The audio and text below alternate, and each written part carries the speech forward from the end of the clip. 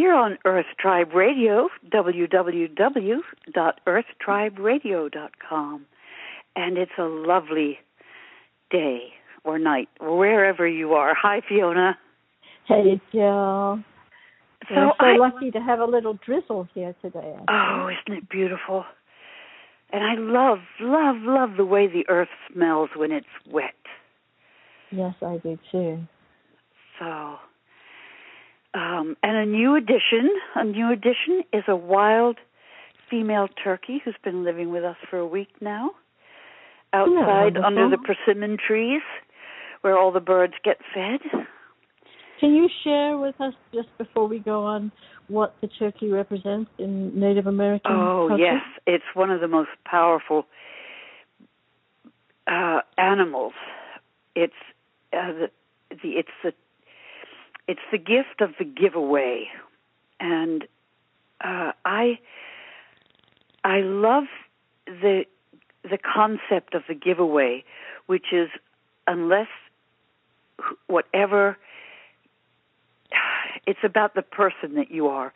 When you share it, when you give it, when you share yourself, your thoughts, your emotions, your heart, your listening, when you share that, it's a giveaway.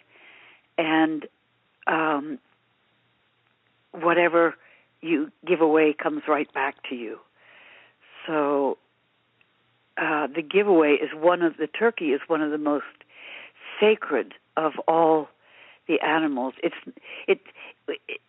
Let me see. When you give part of yourself away or all of yourself away in your attention, in your thought, in your consideration and kindness, it's given right back to you. That's all I can say. It's once you share it, it's yours. So it's not like giving it away forever, but it becomes yours once you give it away. Does that make any sense to you? Yes, it's so beautiful. And so if anybody has found on the property we had in New York, we used to find turkey feathers all the time, and they're just so wonderful to have. We have turkey vulture feathers here. But they're wonderful feathers that you might pick up when you're hiking, or somebody might give you one. And, how could you? They call the turkey. They call the vultures, the turkey vultures. They call them the peace eagles because they've got the wingspan sometimes almost as wide as the eagles, but they don't kill anything. They just recycle, they recycle what is dead. So they're very Buddhist in that way, because when a Buddhist or Rinpoche or Lama passes, the bones are left to be picked at, so that the person is truly given away, And in the giving away, you become truly what is you. It is such an interesting thing that the concept is not of trying to preserve the body in like a lead casket so that the bones will be safe. I know. It's just giving it away, so letting it all return to the oneness. Now, I'm not saying that the other way is wrong. I'm just saying for me, this is just a very beautiful concept. I love it.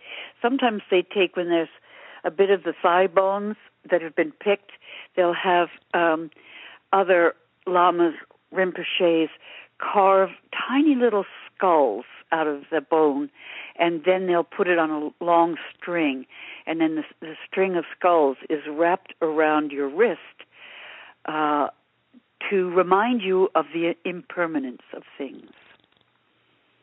Yes, it's so wonderful. It's so good, I think, when we realize how impermanent everything is. I mean, we're totally aware that, we eat a potato, we eat a, vegetable, and it was live, and now it's part of us, and it's feeding our liveness. But it's very difficult sometimes for us to realize that we are so impermanent, even though there's part of us that's aware of it. I think I said this before, but my grandma has said, I don't know how this world can go on without me. And it's difficult. It's difficult for us to realize that. And so I think this whole idea of just consciousness of impermanence, I think it changes everything for us. Yes. I have my string of skulls that I've worn for years. Sometimes, there have been years where I never took them off. And to me, it's a good reminder. And even in the aspect of impermanence is, even if you have a really lousy day and things are going wrong and Mercury's in retrograde and everything like what's happened to me this last week when my iPad crashed, not able to be, all my information is gone. All my information is gone. All my contacts are gone. And I think of that, all those skulls that say, well, there's nothing that's permanent. And so we move on. Yes, it's so helpful. And coming to that, you've got an interesting thing which kind of ties a theme that kind of ties in with being aware of impermanence and being aware that there's freedom in impermanence. You have a title of something that you thought it would be. Well, I saw this is something that I read the other day, and it had a powerful effect on me. So, if you don't mind, I'll read the quote and then express what it meant to me personally. Okay, is that all right with you? Yes. Okay. So the quote is from Rumi, who we all love, and this is it. One of the marvels of the world is the sight of a soul sitting in a prison with a key in its hand. Okay, shall I read it again? Because I'm going to read it again. I think that would be really great. Yes. One of the marvels of the world is the sight of a soul sitting in a prison with the key in its hand. Now, it's such an interesting concept, isn't it? Yes. So when I saw that, I realized I had been sitting for a long time with a problem that had become like a prison to me because it just put the walls around. I just couldn't find my way out of this problem. When I read that, I said, well, no, I have the key in my hand. Instead of looking at the problem, I need to look at the key, because the key will unlock the walls that have creeped in on me, that made me feel like I was in a prison within this problem. So once I focused on the key, there's a way out of this. What is the way out of this? I used the key, and I thought, this is how I move on, and this is what I've got to do first, and this is what I got to do next, and this is what I got to do next. Now, I'm at stage 3 now of the things I've got to do next, only because my son got the vaccine and had a bad reaction to it, bless his heart, and I had to stay with him. So that postponed my 3rd step. But I now know where I'm going with this. I now know the way out of the problem. It is so easy, and all of us have done it. So this is not something that's unique to anybody, or people don't have to feel embarrassed by being stuck in a problem. But I think Einstein said, we can't find a solution by continually looking at the problem. We have to step away from the problem. And Barry Long used to say, take a problem out and look at it and ask yourself, what do I do? If you don't have an answer right then, put it away and then come back again and say, look at it again, so that you're not constantly focusing on the problem. Yeah. Because if we don't, we just get so stuck in the problem. And again, we've all done it. It's not our fault. Well, Yeah, we get to a point where it becomes overwhelming and the walls close in. Yes. I mean, like bankruptcy or, losing your home, or these are huge things that just seem to be walls that close in. But we all have a key to how to get out of it and where to go from here. And then the next step and the next step. But, what Barry Long said, say it again. He said, what you do is you organize a time that you will look at the problem, or every so often you take the problem out and you look at it and you say, what am I going to do about this? Is there, and if you keep looking at it enough, you'll find that the answer will emerge. Well, here's another way of looking at that. That's interesting because, I've dabbled in art. I love watercolors and oils and things. And I know that when I'm working on a piece and something's not right, and I can't figure out what's not right about it, I turn the canvas upside down and walk away and look at it from a distance, and instantly I can see what the problem is. But I have to turn it upside down, walk away, and look at it upside down. Oh, yeah, there it is. I see what I've done, or the light's wrong here, or this is wrong there, and I go back and I can deal with it. So it's not becoming a prisoner of your problem. And when I read that Rumi quote, which is the first time I'd ever read that quote, I realized I was in a prison, that this problem was causing me so much anxiety and stress that it had become a prison. Well, that is incredibly empowering, and I think it happens to a huge amount of us, many of us. I think, we're in a job that we hate, and yet we think we're stuck. We don't know how to get out, or a relationship, or a financial problem. And it is, if we just keep looking at it from the solution, which means, so go over again, Joe. You had something about expansiveness that was really interesting, which enabled you to look at it in a new way. Right, of course. So taking my first step, when I realized, first of all, I realized that I had the key to the problem. Now, how do I need to use this key? And I needed to do one thing first. And so I went and did that. I had a meeting. So on the drive to where the meeting was, I created such spaciousness around me. Now, this is something that happens often when you're doing a meditation. All of a sudden, there are no walls around you. When I'm out on a vision fast, I let go of the edges that separate me from everything else so that I become everything else. So it's creating this spaciousness. There's a Buddhist quote, give the old cow a large meadow.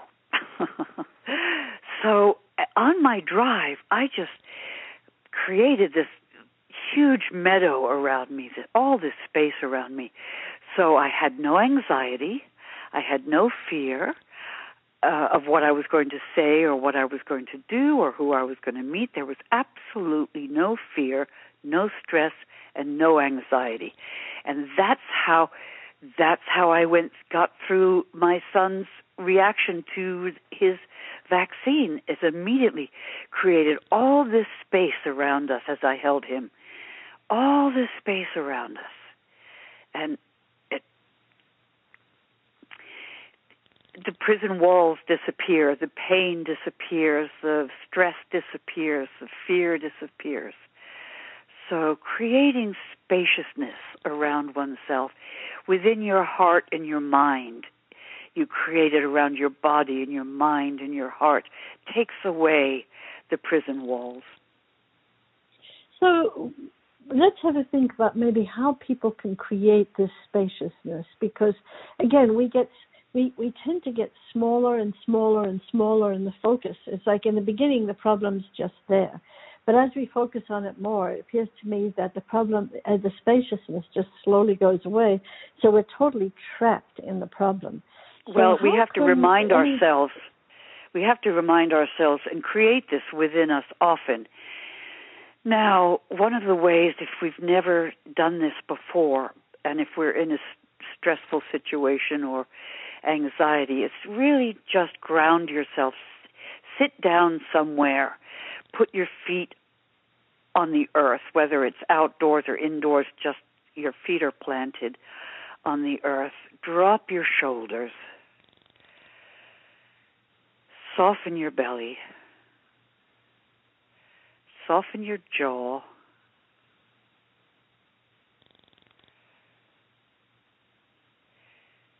Take a deep breath. And picture on the out-breath, you just picture all this space around you. If you want to see a meadow, picture a meadow. If you want to see a garden, like your beautiful garden, Fiona, picture a beautiful garden. There's nothing, you're totally free. There's nothing there that you can get caught on. You're totally free. A spacious meadow. And take another breath. Make sure your belly is soft. Your shoulders are dropped. Your jaw is not clenched.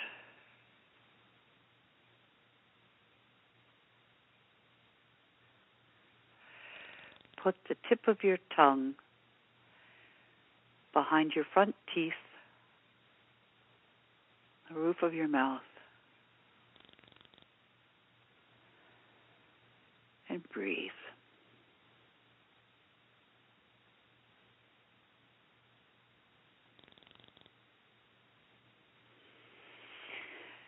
And you've created space. That is wonderful. You've created space where, and just remember always that you hold the key. That is key. That is key. Yes, exactly. Exactly. I keep forgetting that I held the key all this time. Maybe it was fear of trying to make a decision. But if that's what the key is. Change. Hmm? Sure. Fear of making a decision, fear of change. Yes. Fear of making a mistake. Yes, fear of anger, people being angry with you, you know. Yes.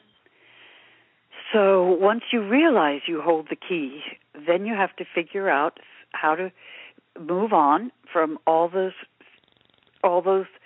walls that imprisoned you, the fear, the anxiety, the stress. What's causing it? Look at it. What's causing it? Oh, for me, it was fear. It was total fear of something. And once I realized that, I thought, okay, how do I move through this? Because the only way through, beyond it, is to go through it, not to run away from it. So we could ask ourselves, if I am trapped, if I'm feeling trapped in any ways, relationship, work, home, whatever, financial, ask myself, what is the primary emotion that is happening for me in this fear? In this trappedness. Is it fear? And probably most of the time it is fear, I think. I would think 90% of the time it's some form of fear. But it's a good idea to start opening up and making space, I think, when we ask ourselves, what is this is not what is trapping me, because that makes us a victim, but how am I trapping myself? Yes. And I think that's a key, not to judge ourselves and say, my God, what an idiot, but to say, okay, this crept up on me, and here I am in this little space of being in a prison, but I always have the key. That's why that is such a powerful image. We're sitting in a prison holding the key in our hand, but we haven't realized that we have the key. And you're suggesting that we create space is very empowering. I think like a drive is helpful, jumping on a train, a bus, taking a long walk. Yeah, exactly. Laying in a bath even sometimes. You know, taking a long shower if water's not an issue. So I think that any of those things people can work out, even just deciding to draw or paint or do something creative, sing, you know, and I think that any of those things can create space. And when we look at the problem and then create space like you did, we get answers like you did. Well, I'm on my way. I'm on my way to resolving this. And I'll let you all know how it goes. But I'm no longer afraid.